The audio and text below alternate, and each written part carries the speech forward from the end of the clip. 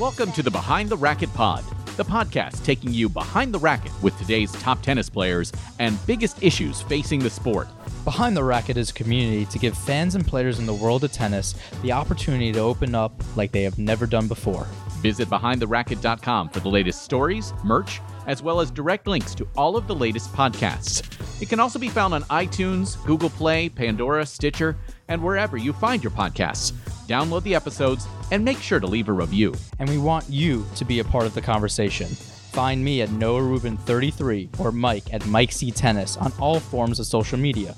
You can also learn more at BehindTheRacket.com or MikeCTennis.com. Special thanks to my sponsor, New Balance. Visit their latest shoes and styles at NewBalance.com and learn more about their program of giving back at #NBGivesBack. You can also help support the podcast by visiting patreon.com/BehindTheRacketPod and receive rewards from our travels around the world. And now,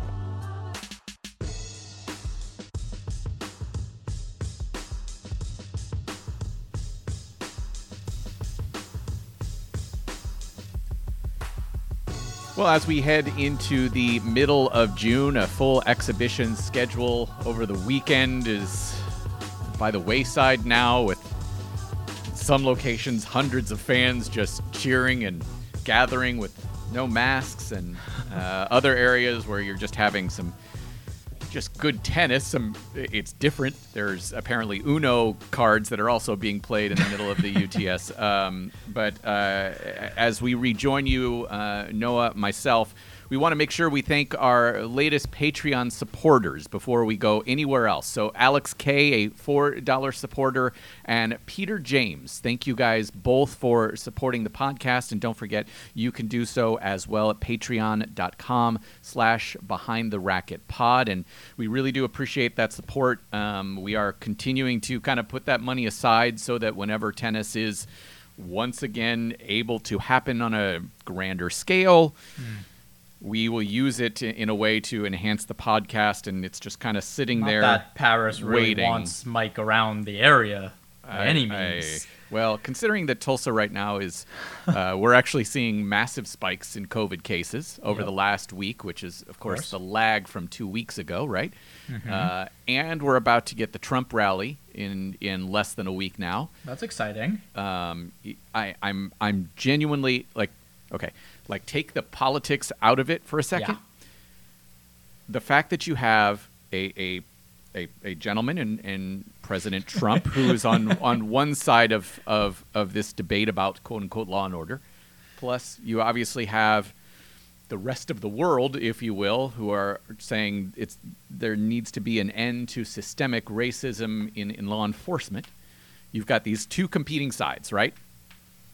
And you're going to have 20,000 people packed into the BOK Center in downtown Tulsa, and you're going to have protests from the other side, the Black Lives Matters side, if you will. I am terrified of what potentially could happen. I mean, and the COVID stuff on top of it, because those those are going to be 20,000 people without masks. Right. No, the unnecessary backing behind this whole campaign of why come out here right now is beyond me. How you are going to literally motivate people to gather for right or for wrong just to be next to each other during these times. You put all the race inequality to the side, because what's happening with that is unbelievable, like we're still in the 1800s, but you have Trump saying we should be gathering right now. That is an okay thing to do. And you know how, where you and I are with all of this, and especially, taking it on the smaller scale for us in the world of tennis, and, how it's been definitely a topic of discussion. And I've gotten my backlash from Djokovic fans that, aren't enough of a person to actually be their own name on Twitter handles. It has to be Djokovic fan, of course, right? Right. You question where everybody's heads are at, where the people running certain things from the country to tennis, where are their heads at? Let's get into some of the tennis related stuff. Yes. You were part of an ATP phone call last week. for those who might not be familiar with what that phone call was for, give us an explanation so we can kind of understand and get behind the scenes, behind the racket, if you will, of the phone call. Yeah, so we got an email basically saying, hey, tennis players, we're going to let you in on what we've been working on for the past X amount of months, 3.5 months, let's say. We're going to help you understand what we've been talking about, because obviously we don't want you a part of it, but this is our way for joining you guys together. So you click on the link, it's whatever morning, 10 a.m., and you have the ATP, which is Andrea Condenzi, who's the ATP president, You have the U.S. Open with Stacey Alister, you have Eric Buderak, and you have approximately 390 tennis players. Okay. Ranking-wise, this is where I was lost a little bit. I think it was spanning. You're talking from Wawrinka to kind of around 400 in the world. I was seeing a few in that area, I think. Yeah. So definitely some, back and forth. You had doubles and singles as well. This is just men. Okay. Basically, throughout this phone call, for the first period of time, was talking about the U.S. Open. The U.S. Open spoke and gave their 3 different circumstances. The first one was, we're going to be playing in New York with the Cincinnati. Cincinnati will be having a normal tournament. It will have main draw and qualifying at the U.S. Open. Then the next week will be U.S. Open main draw with a shortened doubles draw. I think 24 teams is what they came up with. Yeah. So no qualifying, no extended doubles. That was the first suggestion. The second one would be take out Cincinnati, put in qualifying and the full doubles draw. And then the final one was obviously cancellation. Yeah. So we're listening to this and a billion things go across their heads. Points, if are you going to help 256 players once or 100 players twice? That was really the main idea of this. Yeah. Where does money come in? We found out that points are actually a part of broadcasting rights, which makes sense to a certain extent. But then explain that. So they said, basically within the contracts within ESPN and the U.S. Open, if there are no points, renegotiations can partake. Got it. Okay. So I guess it basically comes down to the authenticity of the event is really what it comes down to. I understand that. Okay. But here we are as qualifying players saying, we can't play. You guys have 2 tournaments. We have none. And we already know challengers are being canceled. It's one thing to make it a large prize money event. Where do we get our points? Now the point gap is going to be extreme. Because my understanding is that they also did discuss that people who would be in qualifying would receive qualifying first round money, if my understanding is correct. Yes. So, after a couple of conversations on the outside, I'll go a little bit to the back. Yeah. They, U.S. Open understand how difficult of a situation this is. Making another bubble, quote unquote, a safe bubble for players to be playing qualifying and then remove them for main draw players, I think they underestimated the cost behind that. With that being said, they would give a stipend, and which we found out is basically first round qualifying, plus challengers on top of it to hopefully even out the point distribution and also the money distribution. So at least there is thought behind it. Yeah. Where the problem started taking place were certain players coming out and saying, hey, how do I play a Grand Slam with only one person in my entourage? Right. That was the first point. The first point was and then, U.S. Open responded, maybe you have the room, maybe 2 rooms you can bring, people, the physio can stay in your room. And that wasn't good enough for them. So here we are, not playing qualifying because there is none. You have somebody who's not playing challengers and listening to somebody top 30 in the world complain about not having enough players to play a Grand Slam. I understand what it means to play 3 out of 5 sets. That doesn't, you can't go against everything that's taking place in the world today and disregard everything that's happening with that, tone deafness, insensitivity that says, I can't play this event without that. That was the first point that I think affected a lot of players.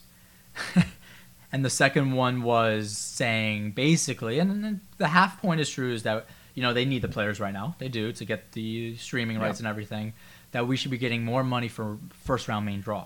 Right. Basically, Gaudenzi's like, are you freaking kidding me? It's absurd. You want to go in the paper, you want the headlines to be that 70K isn't enough for you right now while businesses are being burned down, while people losing their jobs left and right and still cannot work. Specifically, as somebody who's worked with the USTA for so many years, you had 110 people at the USTA who lost their jobs this past week. Just to make it work. Yes, it was a very, very difficult week for people I know and think incredibly highly of. And I know there are some people you know very well that you've even worked with over the last couple of years who have lost their jobs. So that's kind of the backdrop as somebody is asking for more money for that first round appearance. More money, and the fact that we're giving you a tournament with still 95% of the prize money of last year. Nothing's dropping besides you're not playing in front of fans. We're giving you that prize money, and you're complaining that the physios at the ATP might not be good enough for your 2 weeks there. Like, shut the fuck up. Like, just understand what is actually taking place. I mean, I held my breath for as long as I could until I spoke in front of them, and then just basically said, like, what are we doing here? Like, what is actually happening? This was past the U.S. Open. U.S. Open left. Actually, we're sick. I think Gaudenzi and the Open didn't really know what this was going to be about. This was, in my head, I envisioned an hour Zoom call. It was 3.5 hours. Sure. So, we have people speaking left and right, and, Gaudenzi literally said this is not a democratic place to be in. We'll take suggestions, but there are too many opinions to actually hear from everybody. At the time, there was really only one opinion. It was like, don't play with points, give us the chance, let's move forward. Let's try to evolve tennis in this meantime, play our exhibitions and get out of here kind of thing. But it was just learning a lot. It was getting to this point of how unorganized and the lack of communication and not seeing any of the big three there. You're coming out and you have the top three, and I've been, basically crucified for saying this kind of stuff. But, if Djokovic wants to be at the forefront, I've put away Nadal and Federer because I haven't spoken to them at all. But Djokovic I had. Obviously these pictures of him playing soccer have surfaced around the time. So you can make time for that, but you can't get in the Zoom call for 30 seconds. A minute and a half to share, to know that you're a part of something that I can talk to you. Stuff like that makes me, fully aware of the logistical nightmare that is tennis and how there are too many moving parts and how it really is a lost cause in the end. A couple of things here, because I don't think tennis is alone necessarily right now in terms of, trying to sort out to play or not to play. Right now, Major League Baseball, they're really dealing with essentially a labor dispute about how much players should be paid when they are potentially going to have to go through some very difficult challenges. NBA right now, they're trying to sort that out, and frankly, players are having these social media discussions about whether it's even appropriate to play as the Black Lives Matters protests continue within our country. I am struck by the fact that you have players who I respect very much, John Millman being one of them, who voiced his opinion this week, celebrated his birthday, I believe, this weekend as well, 31 years of age. But he said, why are we even thinking about holding the U.S. Open right now in New York, which has been so hard and so affected so drastically? I can't blame a lot of players if they were to say, I don't feel comfortable, I don't feel safe going to New York right now, flying across the world. I can't blame them for that. That being said, what I can't do is watch what happened with Novak's exhibition, with thousands of people packed into stands, with players hugging, kissing. I can't do that and also say, don't have the U.S. Open. Though you can't tell me that those two are on the same level. If you're going to do that and feel comfortable with that, you better be a part of the discussion of how we start making tennis work again. 100%. You have to be, because if you are on the player council and you're doing your own shit instead of worrying about the grander scheme of the sport, the players who are not amongst the top 50 and really need to earn a effing paycheck right now, if you're too busy doing your own shit, you're off the player council right now. And that's fine. I get that Novak and others, let's talk Novak specifically. He's chasing history. Right. When he talks about needing the physio and multiple coaches, I get it from that perspective. The idea of being the greatest of all time, the most Grand Slams. I get it. That means a lot, and he has to look out for his own interest in that regard. Then you're not the player council president. You're not on the player council at all. That's fine. That's all we have argued. It's this idea of we understand what Federer, Nadal, and Djokovic have done for the history of tennis. Yes, 100%. Undisputed. But don't put yourself in a situation like this where you're relied on now. Yes. If you want to look out for yourself, look out for yourself. The sport was built for that. But then don't put yourself in a situation where others rely on you. I can't get in touch with anybody else. I don't know what it is. So I don't know what's happening. The Players Council is really, truly built for that. And if I can't get in touch with you, if you're not helping me out, if you can't get in on a fucking Zoom call, what is the point of all of this? And, I'm just looking. I'm talking to these people. We're talking to Gaudenzi, and I'm just looking, and I'm like, where do we go? I had players texting me after saying, Noah, what did you think about that? And I said, that just literally concluded everything I've been worrying about this whole time, what Mike and I have been talking about this whole time. My concern was, are we going to look in 3 months from now, literally, I said 3 months from now, at the beginning of this, and say nothing changed? Nothing's changed. We've only gone downhill. And without that, we're going to find ourselves in a place where we can't recover from. I mean, they're talking about putting challengers, let's say, in New York and, in Europe. We have South America, Australia. You're telling me they have to fly there, and then if they don't, now they've lost their ranking. Now they have no livelihood. Right. They have no paycheck. I just don't understand. I mean, you look at this. It is too global of a sport. There are too many moving parts to actually get anything fucking done. And it's embarrassing. And for people, now we know, push comes to shove, they don't care. They don't care, because if they did, they would make the adjustments necessary, and we haven't seen them. I wish you were part of the call. You would have laughed. You have like Napolitano reaching out and just looking so distraught because he doesn't know what to do. He does not know what to do. And that was it. I spoke for, 3 minutes just to show face and kind of share my point of view. And I'm just like, why? Why are we doing this?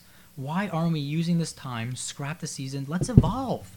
It's 6 months in the history of tennis. If we can use the 6 months to actually say we got somewhere with this sport, we will never regret this time. But now, come on, we're so far behind. It is embarrassing.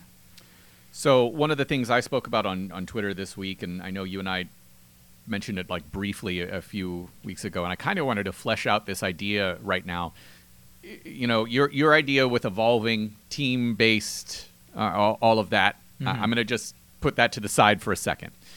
So if we talk about just how we kind of progress for the rest of the season, just in terms of more traditional ways, we can do this regionally.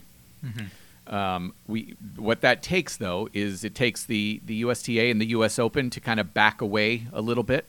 It takes the French Federation and the French Open to kind of back away a little bit. And frankly, I think it would also take Tennis Australia and the Australian Open maybe to back away just a little bit as well, because I think we're going to still be in the same spot in January.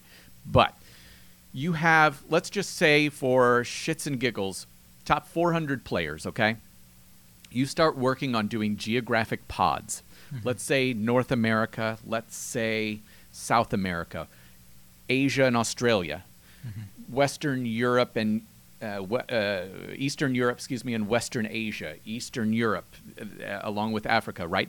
But set up these regional pods so that it's equal amounts of players in each pod from that top 400.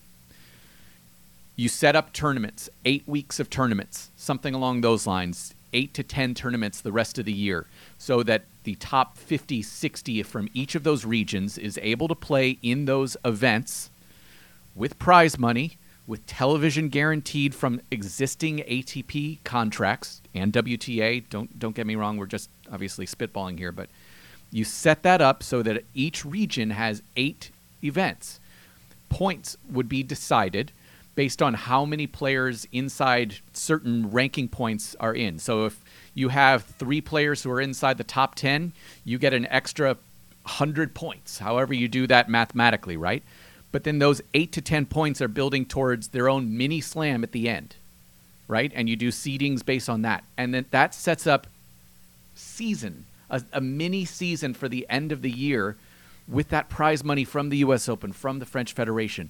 The problem is, and I know you're smiling and laughing, you know just as well as I do that again, and I understand why, because this is how it's set up. The USTA can't give up that kind of money right now. The French Federation can't give up that kind of money right now. Tennis Australia couldn't give up that kind of money right now. I mean, quickly, the U.S. Open, if it's not played, they don't have money. Right. When I say zero, they have $0. They'll still be afloat. They will have $0 though, just perspective-wise. Yeah, no, I mean, it's you can. How much of their budget, the USTA's operating budget, comes from the U.S. Open every year? The problem is we haven't seen that they can join hands. That's my issue. Nobody joins hands. Nobody has shown that they can work cooperatively together. They are looking out for themselves, whether it's players, whether it's federations. They are looking out for themselves. Until push comes to shove, then they have to do something for Twitter. But besides that, they are looking out for themselves. So yes, this should be time for experimenting, whether it's team events, whether it's individual, whether you're being mic'd up, which we're seeing a little bit, and this should be expanded upon greatly. This should be the time where we show, people are complaining about the Mouratoglou rules already and the UTS showdown. Yeah, they're confusing as fuck. But who cares? Let them try something. Why it's do an you exhibition. care? Who gives a It's shit? an exhibition. They're having fun. They had a sudden death point today. Like, it's different. Let them try something. It doesn't mean anything. So this is the time to experiment. This is the time to see. But, looking at it, the biggest experiment is geographic. You need to see if we can play amongst ourselves, if we can stay inside the U.S., whether it means that, in the future there is normal Grand Slams that we fight for. Let's say there's the top 4 events. But then in our we're just there. We are there traveling maybe with a team, singles or team event, or individually. We are just there. And it cuts down the expenses. It cuts down the logistics. You have commissioners, let's say, of the U.S., of the Australia. And then it, there's a little bit where you can actually govern that body. Right now, it's like a free-for-all. We're like chickens without our heads, just running around in circles, hoping that something sticks. We're being super reactive. We talk about this all the time. I say the word all the time. We've wasted time, and this is going to keep happening. Even if best-case scenario, U.S. Open and French happen, there's still no challengers. That's 2 tournaments. That's 2 tournaments for the guys that are outside of 120 in the world. That is 2 events. We are done. What happens next? Yeah, I think the big issue financially is just how are we gonna take care of those smaller events? Worldwide, so many of the futures that you and I have attended in challengers are local community events. We are in the midst of a worldwide recession that doesn't look like it's going to get a lot better very quickly. How do we as a sport come together to try and make sure we have those events healthy? I don't have the right answer for that necessarily myself, but I do know that nobody's talking about that side. We're talking about the U.S. Open. We're talking about the French Open and potentially some ATP and WTA events at the end of the year, but we're not having that discussion about the health of the lower levels. Yeah, and the future. Talk about baseball too. Hundreds of minor league baseball players were essentially just let go the last couple of weeks, just completely let go. Right. So you have it's not just tennis here. No. Baseball, their minor league system, essentially equivalent to challengers, equivalent to futures, completely gutted. Right. So that the highest levels can sustain itself. We can't do that in tennis. We can't do that because, there are those, let's say, 20 or 30 men and women on both sides who essentially kind of keep the ecosystem going by being the stars and the ones that kind of drive things. But you need people to help kind of build them up and make sure that there are people to fill tournaments that are of good quality and have that monumental upset in the second and third rounds. I mean, those are crucial, and also to build the sport in as a whole. I mean, God, Binghamton, New York. That's their crown jewel every summer is that right. Tennis event. I play Kyle Edmund there, and then he gets 4th round of the Open. Those are the things that happen. Right. You laugh at it, but that's how it works. And this pandemic has obviously highlighted the issues among sports overall, but it shined a light on tennis like never before, showing just the discrepancy between sports and how poorly it is truly organized. If one speed bump hits, obviously this is a major one, but speed bumps hit, we can't endure this. So we actually had a phone call with a few people from U.S. Open that ran the River Oaks tournament, Houston, and we had an agent, we had New Balance representative. So we had all these guys on a call, just getting different minds going and seeing what we can come up with. And speaking to the woman that was running River Oaks, I was like, "Are you guys going to be okay? Like, you're planning next year. Do you have it?" They're like, we're super fortunate, but I know other people, 250s, 500s, that won't be able to continue. They're losing that one big sponsor. They're losing those two sponsors because in their own business they're struggling. Yeah. And that's it. That is it. And for people to understand, for 250s, it really is 1-2 sponsors. For challengers, it definitely is. Yeah. You lose that, you don't have a tournament. USTA can't even pay for the US Open. They're not paying for they don't have the money. It's not there. So that's why it's like you're looking at it and you're like, where do we go from here? Where can we go? Is it time that we have a competing league, something smaller, something within the U.S., getting something going, expanding on Mouratoglou, seeing where, what substance really that brings? I think it is. Because, again, I got off this call and I said, nothing's getting by them. Nothing has been done. Nothing's getting by them. I don't envy their position, but nothing has been done. I have... How do I say this, Noah? I don't know that the team you and I have talked about this. I don't know that teams are necessarily the answer. I don't know. I'm not sure.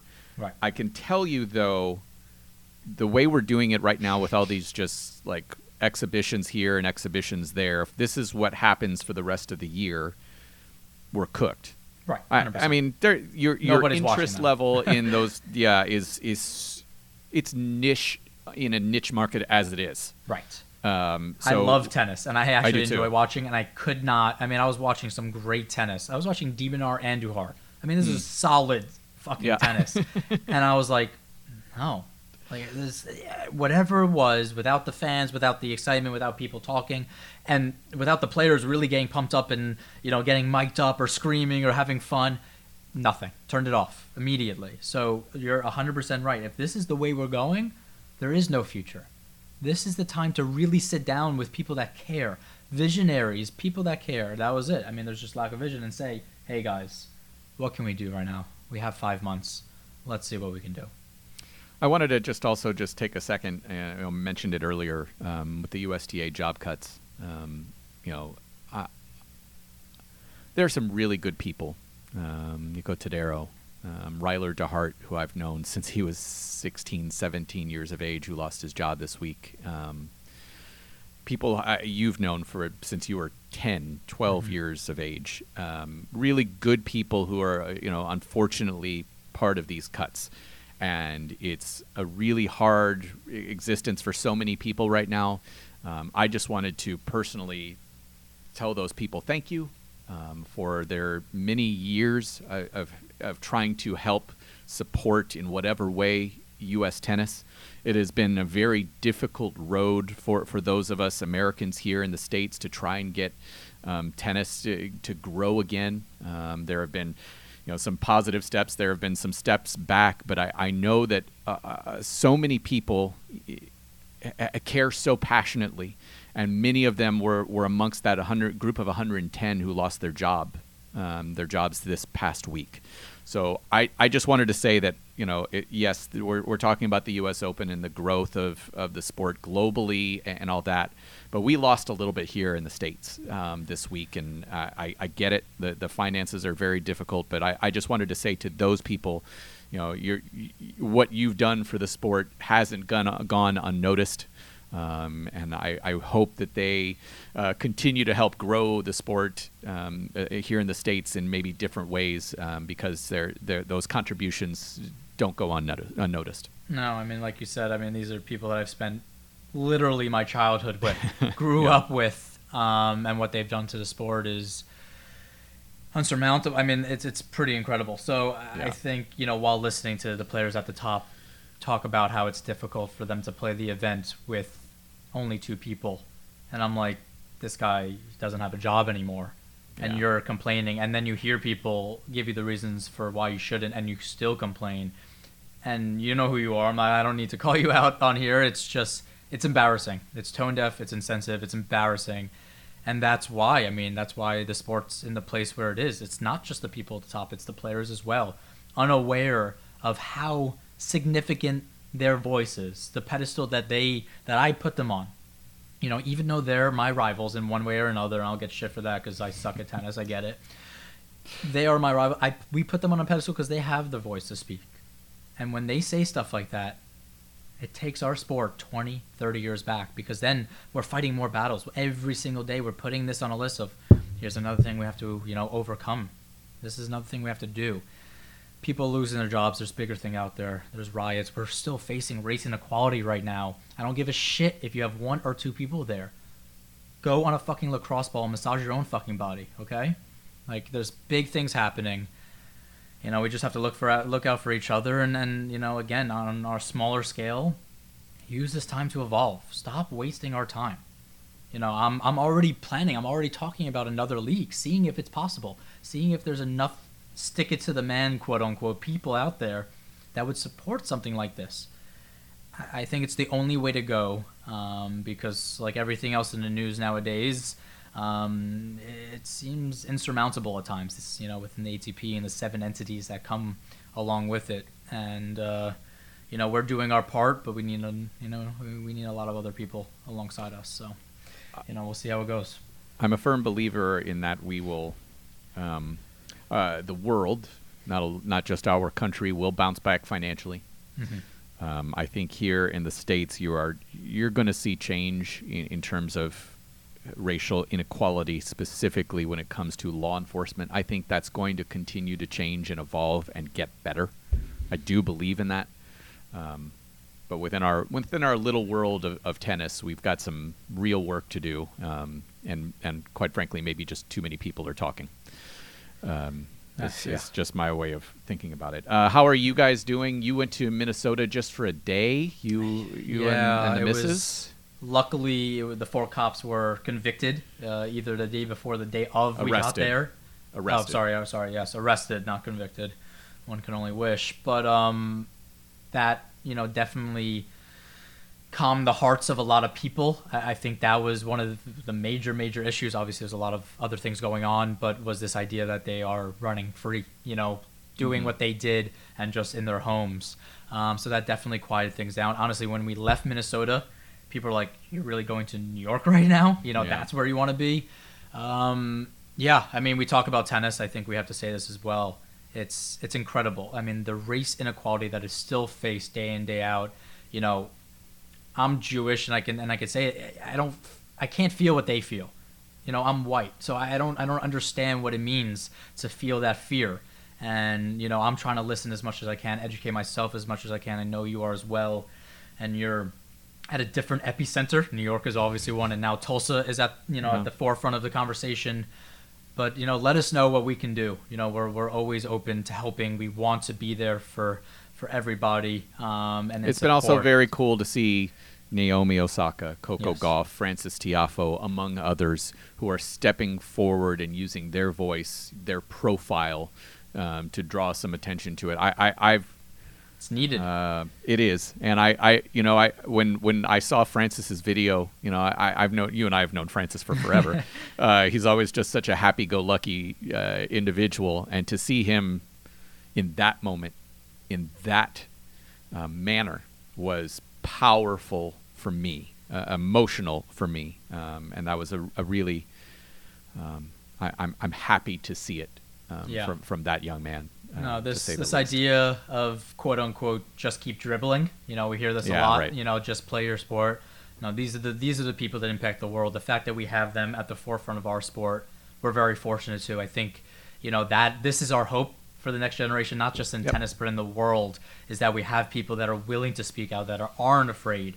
I'll do my place to stand out, but again, the prejudice that I face is nothing compared to what they face, and we want to do our part to help. But to have them leading the conversation, these are fearless people. It really is. It's truly Yep. remarkable. So, again, we could talk about tennis nonstop, and it's in a shitty fucking place right now. Thanks to everybody at the top. Wow, that was violent.